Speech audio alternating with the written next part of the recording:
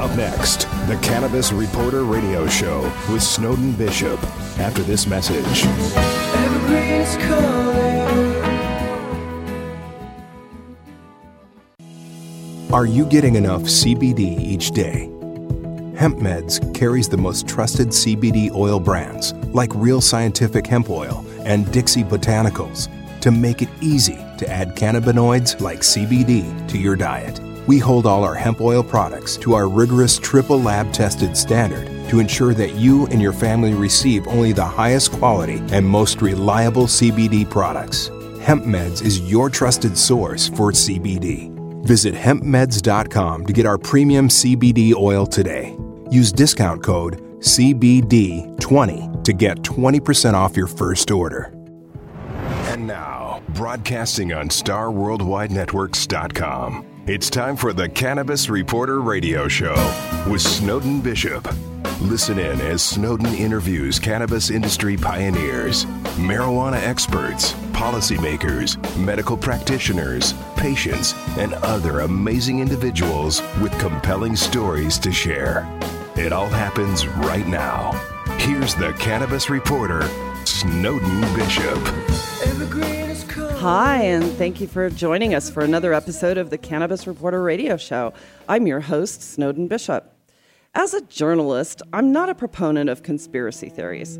But when it comes to prohibition of marijuana, a conspiracy of monumental proportions seems obvious to anyone that knows the history of reefer madness and the subsequent scheduling of cannabis. By the time Congress passed the Controlled Substances Act, marijuana had been demonized to the point that no one seemed to care it was lumped into a class of Schedule I drugs. That means marijuana was in a class with drugs like heroin, LSD, and other drugs with no known medical use and a high potential for abuse. Despite the overwhelming evidence that marijuana has medical value and is far safer than other drugs, Congress has refused to acknowledge the truth for reasons no one seems to know. But now that the cat's out of the bag, states are taking matters into their own hands. More than 80% of Americans now have legal access to medical marijuana for some of the most debilitating conditions that qualify. While that's great for people with qualifying conditions, there are still too many people who need cannabis but can't get it because their conditions don't qualify, their employers won't permit it, or they'd lose benefits. Just the other day, I read a story in the news about a veteran who lost his VA benefits and was refused treatment because a routine blood screening showed he was positive for THC. This seems to be an ongoing issue with the VA. Even if use of medical marijuana would have no impact on the need for, say, a prosthetic limb or other medical services, a veteran can be denied medical benefits just because he's chosen to medicate with cannabis. When I read stories like this, it infuriates me. On this show, we've spoken to several veterans who claim with utmost certainty that cannabis has saved their lives. So why would use of a life-saving treatment bar them from receiving additional care? But that's not all. Most states require medical marijuana patients to register for a license to have access to dispensaries and to be able to purchase their medicine.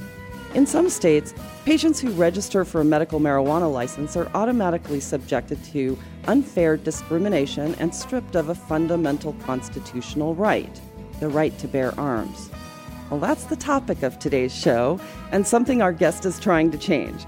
But first, Dr. Brian Donner has our Medical Marijuana Minute. What do you have for us today, Dr. Donner?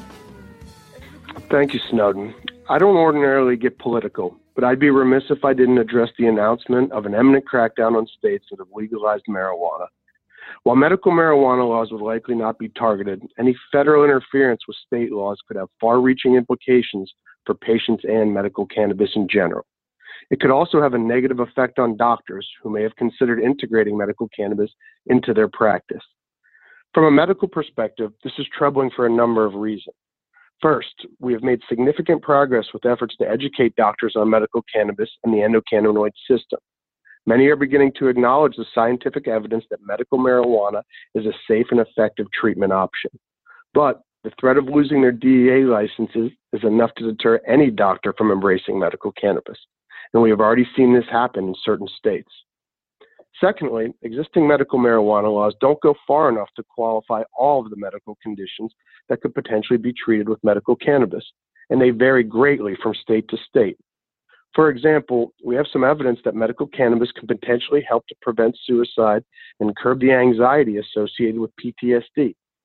And yet, only a handful of states listed as a qualifying condition, and veterans could potentially lose their federal VA benefits if they use. Reversing legislation could not only potentially restrict the number of qualifying conditions, it could also create unnecessary barriers to access and make it less affordable to patients. Last but not least, the federal crackdown could also seriously dampen efforts to pass similar laws in states where medical marijuana isn't yet legal. As a Schedule I controlled substance, marijuana is deemed by the federal government to have no known medical use or utility. As a physician who has personally witnessed positive outcomes of treating patients with medical cannabis, and with the scientific understanding of the endocannabinoid system that we already have, I can say with certainty that this is most definitely false. Not only has science proven that cannabis has legitimate medical use, we now have evidence that it has a much lower potential for abuse than alcohol and other legal drugs that are commonplace in modern medicine. In my opinion, patients shouldn't have to risk going to jail in order to get the medical relief they need. Doctors shouldn't have to risk their jobs or their licenses either. Whether medical marijuana has helped you, or if you believe patients in any state should have access to it, I encourage you to write to your senators and representatives and urge them to consider sensible marijuana law reform. With the majority of Americans in favor of full access to medical marijuana for any condition, eventually federal lawmakers will have to comply with the will of the people. I'm Dr. Brian Donner for the Cannabis Reporter. I'll be back again next week with another Medical Marijuana Minute. Back to you, Snowden. Thank you so much, Dr. Donner. Let's get started. I am really excited to introduce our guest. Robert Reed is a well-known disabled Navy veteran who's been politically active in Arkansas for well over a decade. He has held the office of vice and state chair of the Arizona Libertarian Party and was a candidate for the Arkansas House of Representatives in that party in 2016. He was the first registered citizen to become a cannabis lobbyist in Arkansas. He's a spokesperson for the Arkansas for Medical Cannabis and author of the legislative measures which passed in the 2016 elections. He's the former radio host of Cannabis News and Information radio program that aired weekly for almost 2 years on KABF in Little Rock. And if that's not enough, Robert Reed has filed a lawsuit in Arkansas that poses a constitutional question challenging the right of the government to strip medical marijuana patients of their rights, and to question the constitutionality of whether cannabis prohibition is constitutional in the first place. Thank you for your service, sir, and thank you so much for being here. I'm so glad you could join us today. Well, it's an extreme pleasure. Your introduction sort of hit home. Well, I'm glad it did. I did a lot of reading about you, as you can probably tell, but you actually sent out a press release, and it was all about this court case that you filed. It's a constitutional question, not to be confused with a lawsuit that would, say, sue the state for money. Can you tell me a little bit about the court case? Okay, well, first a couple clarifications. All my work has been in Arkansas, and the 2016 was not mine. I did a 2012 and 2014 that did not get on the ballot. Just to clarify, because facts are facts. But here's getting to the court case that I filed in November last year. Here's the difference. All of the court legislation, and you hear about somebody went to court because they got arrested or whatever, is called a challenge to the law. So the attorney is trying to challenge, for the benefit of their client, the validity of the law. What I have posed and filed is the only ever that we can find, and this is by Westlaw, by Berkeley University, and by the Westlaw Library, the only ever constitutional question. Now, here's the difference. A constitutional question actually questions the court, is a law constitutional, before anyone is harmed. So, see, I haven't violated any laws. I haven't been arrested. but knowing full well if I want to exercise what I believe are my rights and I go out here and plant a cannabis plant, I will be arrested. I will lose my benefits. I'll lose my property, lose my livelihood. Is that constitutional? So as far as we can tell, and I've had 3 attorneys research this is the only case ever where a citizen is charged or questioned, not challenged, questioned the constitutionality of a state statute. Right. And the state statutes that you're questioning involve the Second Amendment rights as well, correct? Exactly. Well, see, what I've done, instead of going, I'm doing this out of my own pocket. So instead of going to the federal courts and going through that stuff, we'll just leave it there. I, as a citizen, have precedent or standing to file in my local jurisdiction. In other words, in my local circuit court. So I'm challenging the state statute because all the state statutes follow federal law. So my evidence is that the state follows federal law, and federal law is unconstitutional, therefore the state laws are unconstitutional, and you cannot enforce them on me. Right. And so the unconstitutionality would have to do with whether or not cannabis should even be considered in the Schedule 1 of the Controlled Substances Act. Is that part of it? Well, that's part of it, but here's the devil in the details. Marijuana, under Title 21 of the U.S. Code, is a Schedule 1 drug. And all reporters report that marijuana is illegal under federal law. What they fail to report, cannabis has never, is not, and has currently never been listed on the Controlled Substance Act. So how can the cannabis plant that I grow for purpose A, B, or C be illegal under federal law when under federal law it's not listed? And that would be something that most people wouldn't know. Exactly. And again, it's just like our presidency and our laws and our media, and I use the media term lightly because you are in the media, and so am I, because I've done radio show for a couple of years. The devil's in the details and devil's in the truth. Here's the fact, and anybody can go to my website. TCNP is Talk Cannabis and Politics, and there's several ways to get to it. TCNP, TCNP. But anyways, under the federal definition since prior to the Marijuana Tax Act, the word marijuana has a black and white federal definition. And under the black and white federal definition, the word marijuana is defined as, and I quote, cannabis sativa L, end quote. That means marijuana, by definition, by the federal government, is only one, and I repeat, only one out of the 700 and some cannabis plants that are illegal. Right. So in other words, a cannabis indica of hemp variety is not technically.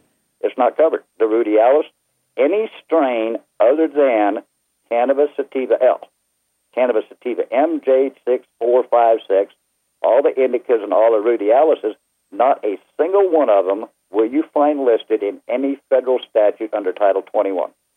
Right. Although extracts of any one of those that would contain THC or now more recently CBD would have its own numerical code under Schedule 1.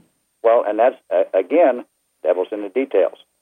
The new rule that came out and went into effect in January labels any compound from any plant containing CBDs of any amount as a Schedule 1. Yeah, a single CBD of any amount. A single CBD of any amount. Now, what the DEA and the government and even our state is not recognizing is the courts have overturned, I believe the Ninth Circuit overturned, that the THC Delta 9, what everybody calls THC, all right, was referenced as synthetic, not natural occurring. Well, if it's in the plant, it's natural occurring. Synthetic is Marinol, which is, by the way, 100% synthetic Delta 9, and it's a Class 3 narcotic. Right, which is crazy because there are side effects to that. Oh, and not only that, the Marinol at my local drugstore down here at Walmart, but they can get it at any Walmart, they just got to order it because it's so expensive, don't keep it, is last time we checked, which was about a year ago, was 2,610% more expensive than the best medical grade in California. Right. And it's only one compound. Right. And it's synthetic. And it's synthetic. So, 3 strikes, you're out. But see, this is legal because it's a synthetic pharmautically produced. Right. So what I've done, and again on the right to bear arms, the federal government, ATF, has come out with a new question on their form based off of a court case that says that if you possess medical marijuana, and that's what they had on the form, it's not cannabis, it's medical marijuana, is that it's illegal for you to possess a firearm. Well, my question is, and I'm a disabled vet, I've got enough pharmaceuticals in my house to kill an elephant, literally, and they're approved by the government. But I can't have a plant that won't kill me. All right? I don't have to answer that same question with the Oxycontin, the hydrocodone, the morphine, psych meds, anti-seizure medication, inhalers, Benadryl, Demerol. I don't have to answer that question on the ATF form. Right. But you do if you're in a state and you're taking cannabis. So my argument on that particular form, and I'm using the federal form as evidence in the state case, is that, number one, you can't ask me that because it's a self-incriminating statement. And number two, if it's medically assigned, it has never been illegal. Right. And here's my validation on never been illegal. If anybody would bother to read Title 21, again, our federal drug code, the last section of Title 21 is the enforcement clause. And it says in the enforcement clause that possession of any controlled, the key is any controlled substance is illegal. And then there's one word in there that people miss. The word is unless. And it says unless possession is accompanied by a recommendation or order from a doctor. Well, if I've got a doctor's recommendation or order, I'm already complying with federal law, so therefore I'm not violating your blasted local laws nor the federal law. And that's a very important distinction, isn't it? Because it says Schedule 1 or any schedule substance, any schedule. So that would include 1, 2, 3, 4. Well, if you get a prescription from a pharmacist or from a doctor. Well, if you fill a medication on a prescription, mm-hmm. that bottle will say it will be against federal law to give that medication to someone else. Correct. Because if you are in possession of any prescribed medication that is not prescribed to you, that is a crime in every state. Right. Well, if you have a prescription recommendation, and the federal law does not say prescription, it says recommendation. Or order. Right. So if I have a recommendation from my doctor and I'm in possession, federal law says I am not violating the Controlled Substance Act. And that's black and white. That's not Robert Reed. Right. That's black and white of the law. So why can I go to jail if my doctor recommends something that's a scheduled drug and I get it and I have it in my possession? Why can I be arrested and go to jail for something that is not illegal under the black and white of the law? Right. Well, and then furthermore, why could you be stripped of a fundamental constitutional right for acknowledging that your doctor has recommended a substance that shouldn't be illegal anyway if your doctor recommended it? Well, let's not even go into should be illegal anyways. Okay, there's nothing on that form. It says illegal use. Well, it's not illegal if I've got a recommendation for it.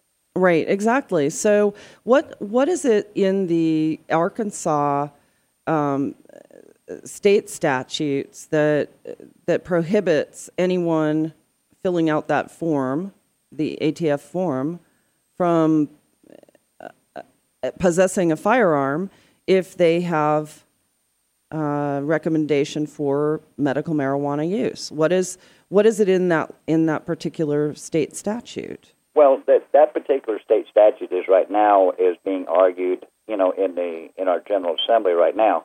Okay, but the big thing on that one, and the reason is part of my argument, is that we have a, for lack of a better word, if you go 25 miles out of your normal realm of business, you're free to carry a firearm. Right. Okay. Unless, according to the state, you're in possession of a controlled substance, i.e. cannabis. Then immediately your misdemeanor charge of possession goes to an automatic felon with a weapon, and you've got a doctor's recommendation. So what about if you're in possession of a bottle of oxycodone that was also recommended by your physician? Oh, that's legal. Right. So they specifically target out marijuana in the ATF. Yep. That's interesting. The new ATF form, it's available on my website at TCMP. It specifically says medical marijuana or marijuana. I'm not going to say, I take that back. I'm not going to say medical marijuana because I don't have the form in front of me. Right. And they changed that. Before, the question was, are you taking any illegal substances or addicted to any illegal substances? And what all started this row with the firearms thing is a particular female had a recommendation and went and signed and checked the yes block on the ATF form and said basically that she was using an illegal substance or addicted to it. Well, they turned her down, and that ended up in a court case, and I believe the Ninth Circuit heard that.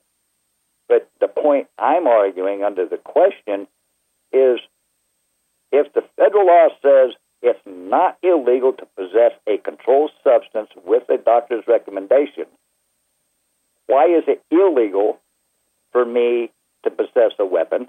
Because that's a federal piece of paperwork. Mm-hmm. When I have a valid recommendation. Right, and then it's no different than the rest of the box of pills I got sitting here. Right, and then furthermore, why would it be illegal for you to possess that substance in general? Exactly. And again, and again, this is a loose term, and I know it's getting a lot of traction. The media, but this has been going for 80 years. Yeah. Okay, is the word all marijuana is a Schedule 1. No, it's not. Marijuana it's one freaking plant out of 400. Yeah. And 480 some and still counting. Right. Okay. And I know most of your audiences grows vegetables and flowers and does yard work. Let's say that you like tomatoes, and you got 15 different varieties of tomatoes in your garden. Well, every one of those tomato plants that produces the pasta, the Roma, the Cherokee, the black purples, the mortgage lifters, every one of those has a separate name. Yeah. Oh, that's like saying tomatoes is every one of your tomatoes in the garden is illegal. When they actually meant only the Ramona tomato was illegal. Right. All the other tomatoes are okay, but you can't have this one. Yeah. Okay, but again, it's been smoke and mirrors of 80 years of bad information due to economics. And if people actually track where the money is, it's not the pharmaceutical companies. Right. Yeah, this is all very interesting to me. And I know that people can get caught up in semantics, and for some some laws, you know that the intent was to make a certain activity illegal no matter what you put the name on it. And that's kind of a given and kind of an understood. But with something like this, it really does draw into question, though. This whole thing draws into question the constitutionality of even considering any cannabis plant as a Schedule I narcotic. And does the court case actually address that? Because, I mean, clearly, to be Schedule I, a drug would need to have absolutely zero medical use and have a very high potential of abuse. And marijuana clearly has medical use. Science has proven that time and time again. And it clearly has a lower potential for abuse than drugs that are not even scheduled, that are fully legal. So will this particular constitutional question actually bring that issue up? It will. And here's the argument. Let's take the abuse issue, all right? Again, the devil's in the details. It only has a high potential of abuse because it's illegal. If it was legal, then the abuse question goes out the window. Think of alcohol. Alcohol is legal. And if you drink a certain amount at a certain rate, you're not abusing it. But if you binge drink or become a drunkard or go out here and kill somebody under the influence, then you've abused alcohol. Right. The only reason, quote, marijuana has a high abuse potential is it's illegal. Yeah. So if you take anything that's illegal, that's abusing it. Now, if you go to a clinic or a recovery facility, we found this out early on in 2010, they don't ask you in the intake, what was the first compound you consumed that you did not have the legal right to do? They ask you, have you ever smoked pot or taken cocaine or whatever, okay? And that's where the marijuana comes in. But they never ask the intake person, what was the first product that you consumed that was illegal for you to possess? Well, the answer to that question is either alcohol or tobacco. Because if you was under 18, depending on how old you are, 18, 16, or 21, and you snuck a pack of smokes out of Papa's bedroom, that was illegal for you to possess, so that was your first use of an illegal substance. Mm-hmm. That's not the question on the intake. The intake is worded illegal substance, i.e. drug. Well, right. Caffeine's a drug. Chocolate's a drug. And you think about the new CBD thing that DEA come out with. What two compounds, and I don't mean to put you on the spot, but what two compounds have a high CBD rate that occur naturally that everybody knows about and everybody talks about, and we just had a holiday that celebrated one of them? Well, chocolate is one. And the other one is mother's milk. Really? Yep. Because the human body is the only mammal on this planet that has CBD receptors. Right. Well, yeah, absolutely. The endocannabinoid system, exactly. Which we happened to talk about last week on the show. But yeah, that's very interesting. So mother's milk has high concentrations of it? No, a huge amount. Yeah, interesting. Matter of fact, there was a study published, and then they hid it, and then it was republished again. They actually did a survival rate out of Berkeley, California, on from birth to 2 years old, on people that had positive drug tests upon delivery.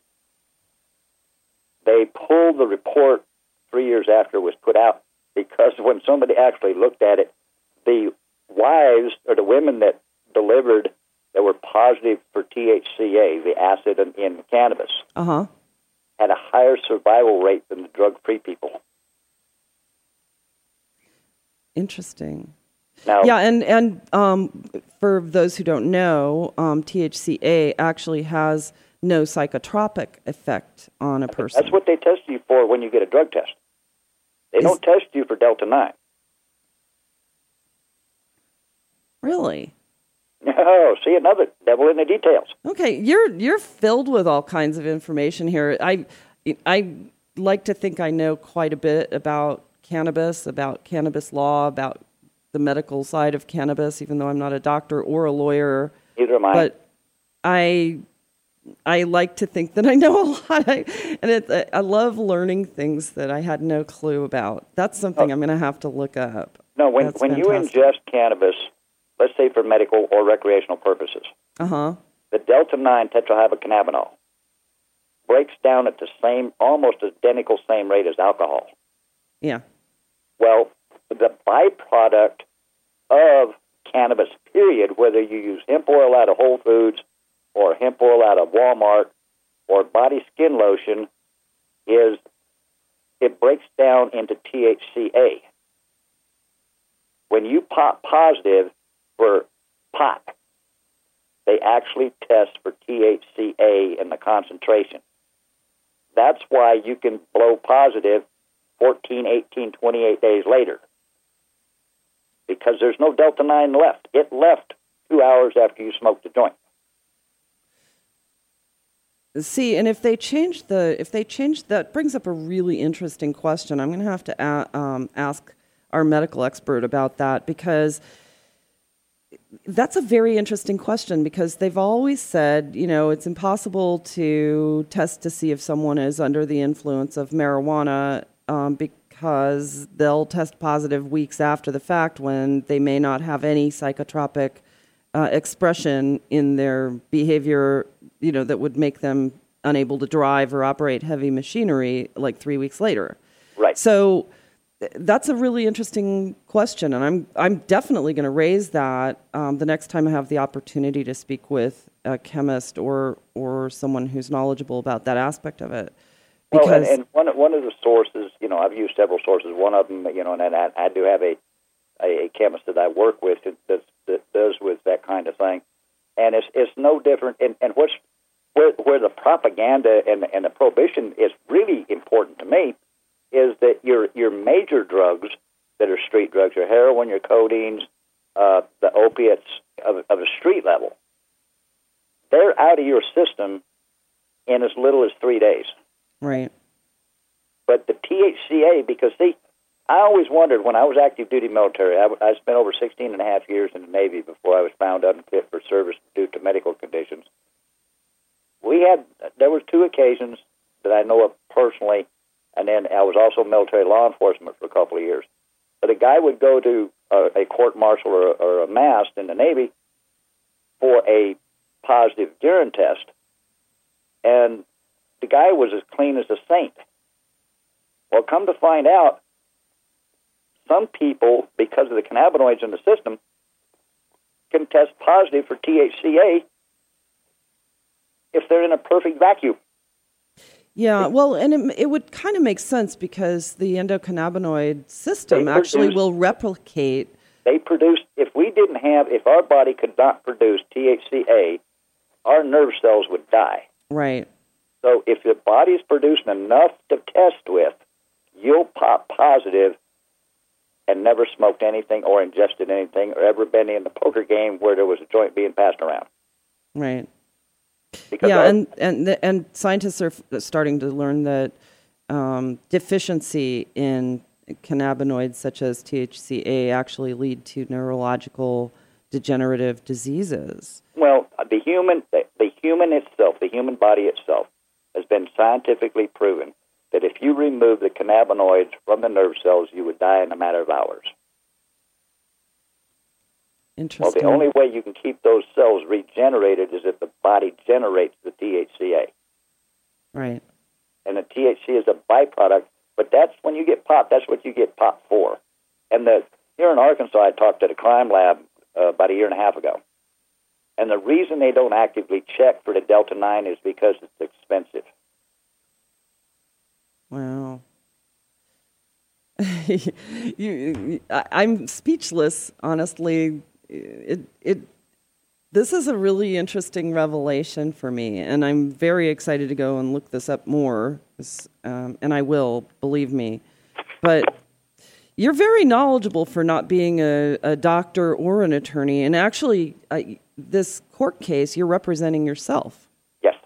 Yeah, and you've tried to get attorneys to work with you on this, and I understand the financial considerations, but it surprises me, given the substantial amount of evidence you seem to have, that this is a winnable question, a winnable case. It surprises me that more attorneys haven't stepped forward to try to help you get this question answered, because it would be a groundbreaking case, I would think. Well, it's the only one that's ever been filed, so I don't know if that's history-making, but I think it is. Well, it certainly would set a precedent if Arkansas comes back and says, hey, you've got a really good point here. Because, and you mentioned this to me before, that it would be something that other states could take and replicate the question within their own states and ultimately get the question brought to the Supreme Court. Well, here's as I perceive it, and again, I do not have a legal background. I'm an engineer from the Navy, okay? But I do know how to read and write and do arithmetic on occasion. One of the issues with the Arkansas Attorney General is they were arguing that I don't have standing, yada, yada, yada. Well, you can't argue that because there's no precedence for what I'm doing. Right. Okay? And because I'm challenging a state statute, and every state we've ever looked at over the past decade basically is a mirror image of some kind or another, but pretty close to a mirror image of the federal statute. And so I'm utilizing, there's two legal terms that I'm utilizing. One is called a supremacy clause, which states that federal law and the U.S. Constitution trumps any state law or constitution. Well, if that be the fact, and I can prove that only one particular plant is marijuana, the rest of the cannabis you can't touch, that means the state's got to abide by the federal statute. Right. Which means I can grow anything but one plant. So I can have a whole field of tomatoes of different kinds. I just can't grow that one. But here comes the interesting part, and it's called the vagueness doctrine. And this is a federal doctrine in the U.S. Supreme Court, that all laws must be clear, concise, and understandable. Well, here's an interesting dilemma that I've got the court into. The United States Department of Agriculture is a federal department, correct? Yes. It is run by the federal government. Mm-hmm. It has its own cabinet. Right. And I take it you are sitting down. Oh, yes. In their own definition of agricultural commodities, again, U.S. Department of Agriculture, right, which every state abides by, including Arkansas, hemp is defined as cannabis sativa L. On the same page, marijuana, cannabis sativa L, is classified as a Schedule I drug. Now, seems to me that violates the vagueness doctrine. In the way that hemp is an agricultural commodity. Be a drug under the same definition in the same organization at the federal level. You must have a separate definition, but you don't. Right. The Department of Ag has cannabis sativa L, hemp. Cannabis sativa L, Schedule I drug. But it's illegal for me as a farmer to plant a Schedule I drug. So, under the vagueness doctrine, the Department of Agriculture is even violating our own Supreme Court rules. Right. So, why, it's boggled my mind that no one has actually gone to challenge the law, challenge the scheduling in a court of law of any form of cannabis. They have challenged it. There's been hundreds and hundreds and hundreds of challenges, but nobody's ever questioned it. Mm-hmm.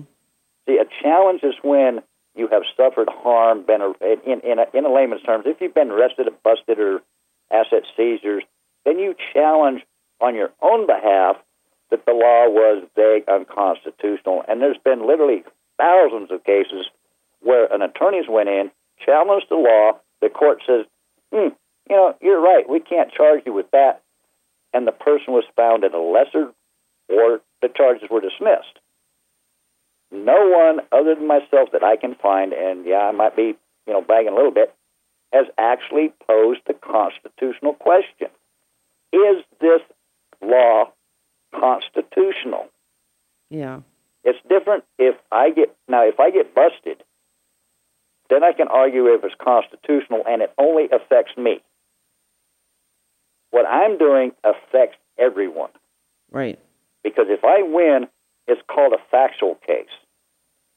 All right? Not an applied case. If you challenge it because you've been arrested, it's called applied. So it only applies to you. I'm challenging the whole thing.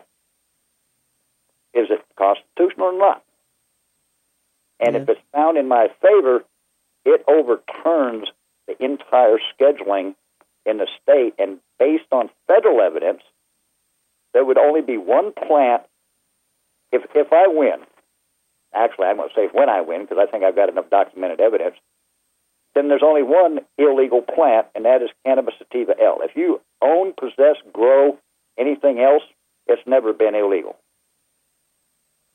Right. But isn't Cannabis Sativa L it's also an umbrella species in its own right, which has, hundreds of subspecies that fall under the same plant classification as Cannabis Sativa L?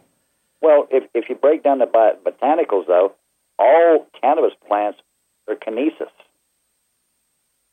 If you back it up one step. Mm-hmm. When you put the L in there, that is one specific plant. Right. See, Cannabis rudialis, there's Cannabis rudialis and then a whole bunch of other initials and names behind it. Cannabis indica and a whole bunch of other names and numbers behind it. Right. Same thing with Cannabis sativa. There's a whole bunch of names and numbers behind it, but the only one listed in black and white is L. Now, for years, you're right, for years they've used that as the smoke and mirrors, that, it covers all of them. Yeah. Well, no, it don't. Because every plant has got its own genetic name. Yeah, and see, this is where education is so very important because, like I was saying in the intro, by the time the scheduling came around, no one was second guessing the fact that marijuana or any kind of cannabis was bad. It had been sufficiently demonized for so long. At that point, 30 years or so. And see, the other part of history that's left out and is not part of court documents is anecdotal, but it's still there. There was a push, prior to the Tax Act to make, quote, marijuana illegal, and they was doing it because of the prohibition. But the reason we ended up with the Marijuana Tax Act without a fight is the farmers didn't know when they did it, it would outlaw hemp. Right. Okay, they had no clue. I mean, one day they had a farm that was legal, the next day it was marijuana. Yeah, and in order to file for the tax stamp, they were actually being subjected to violating their Fifth Amendment right. Right. Now, here's interesting, and that's why I know I'm going to be successful on this. From the time that first court case was filed in 1931, I believe it was, until it got overturned by the U.S. Supreme Court in 1969, it was 35 years. Well, it got overturned in 69, and we ended up with a Controlled Substance Act in 70 with the same definition. Mm-hmm. Now, what people don't realize economically is back in the day, back in the 20s and 30s, you had three major industries. You had paper, timber, cotton, and chemicals. Right. all of those were in competition with hemp.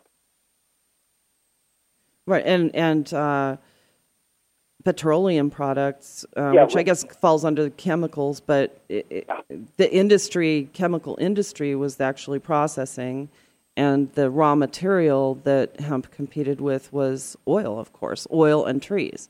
Well, it's, a lot of people, claim, even with Jack Hearn, the Emperor Wear No Clothes, that, the economics is blown out of proportion. But if you actually look at the power players of the day, after the Civil War, and even until just recently, and now it's coming back, the big agricultural crop at that time was cotton. Right. King cotton. And then you had DuPont was starting to come in with synthetic rayon and nylon. Mm-hmm. Then you had the Hearst Corporation as one of the consumers, and here's where, again, facts and detail, consumers of paper products. And paper was a big industry. Yeah. It was, in fact, hemp was the primary resource for paper until Reefer Madness, and that was obviously spearheaded by Hearst and DuPont and a number of other co-conspirators. Well, some of that's quasi-factual. I mean, Hearst was in the publishing industry, but he was more of a consumer than a producer.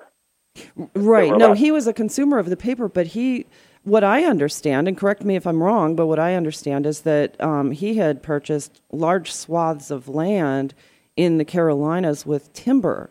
And DuPont had a new chemical out that could mulch wood into paper. And so Hearst was thinking, well, why should I pay for the hemp to have that made into paper when I can just take my timber and DuPont's chemicals and make my own and not have that overhead? Well, and that was part of it, but he wasn't much of a businessman because he went bankrupt not too long after that. As in Hearst. Right, but, right. The industry as a whole, okay, I mean, Hearst was his newspaper industry was a very large consumer of paper. Right. But the paper industry was definitely affected, by the hemp being out. Yeah. After the invention of the decorticator, it became a viable crop. Yeah, and the corticator went away has long since gone away. But you can still find plans for that thing, no? Yeah. Well, that would be a nice thing. It'd be nice to bring hemp back. And in fact, we're going to be doing a show on hemp here in the next couple of weeks. And I could talk for weeks about that.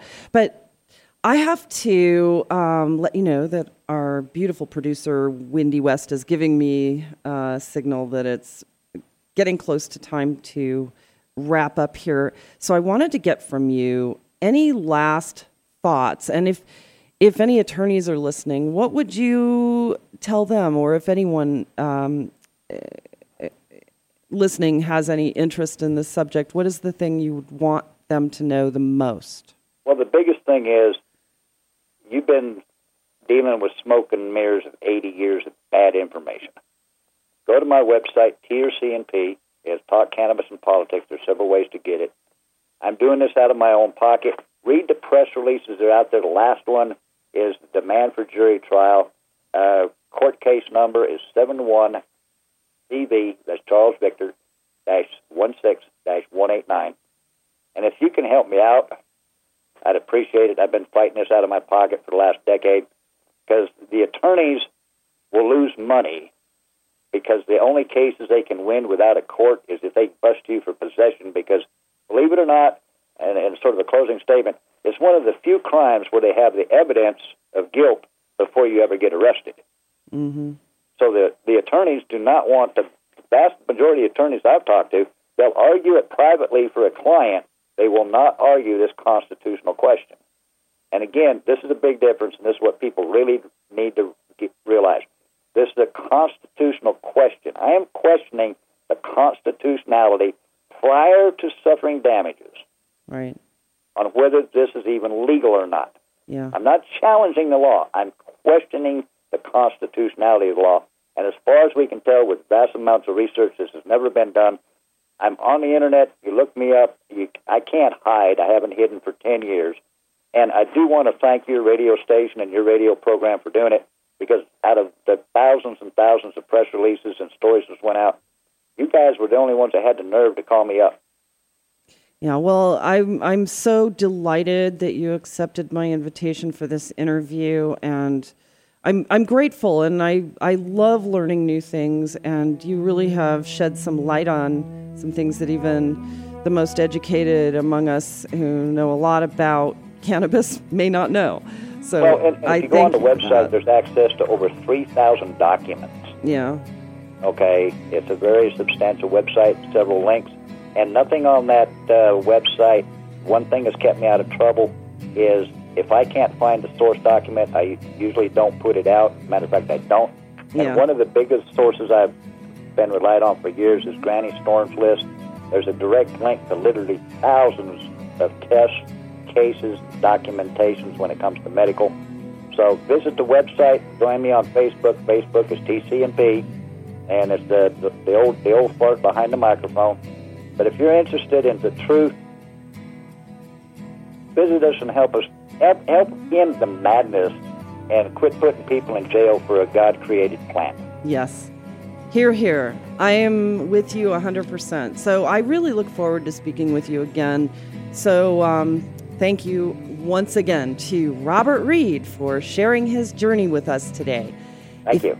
Thanks so much. So if you'd like to learn more about what Mr. Reed is doing, you can, if you didn't catch the web addresses that he put out, I will have those on our website as well. And along with other compelling topics and guests at thecannabisreporter.com. Just click on broadcasts and find today's show. And once again, Robert Reed, thank you so much, and thank you for your service.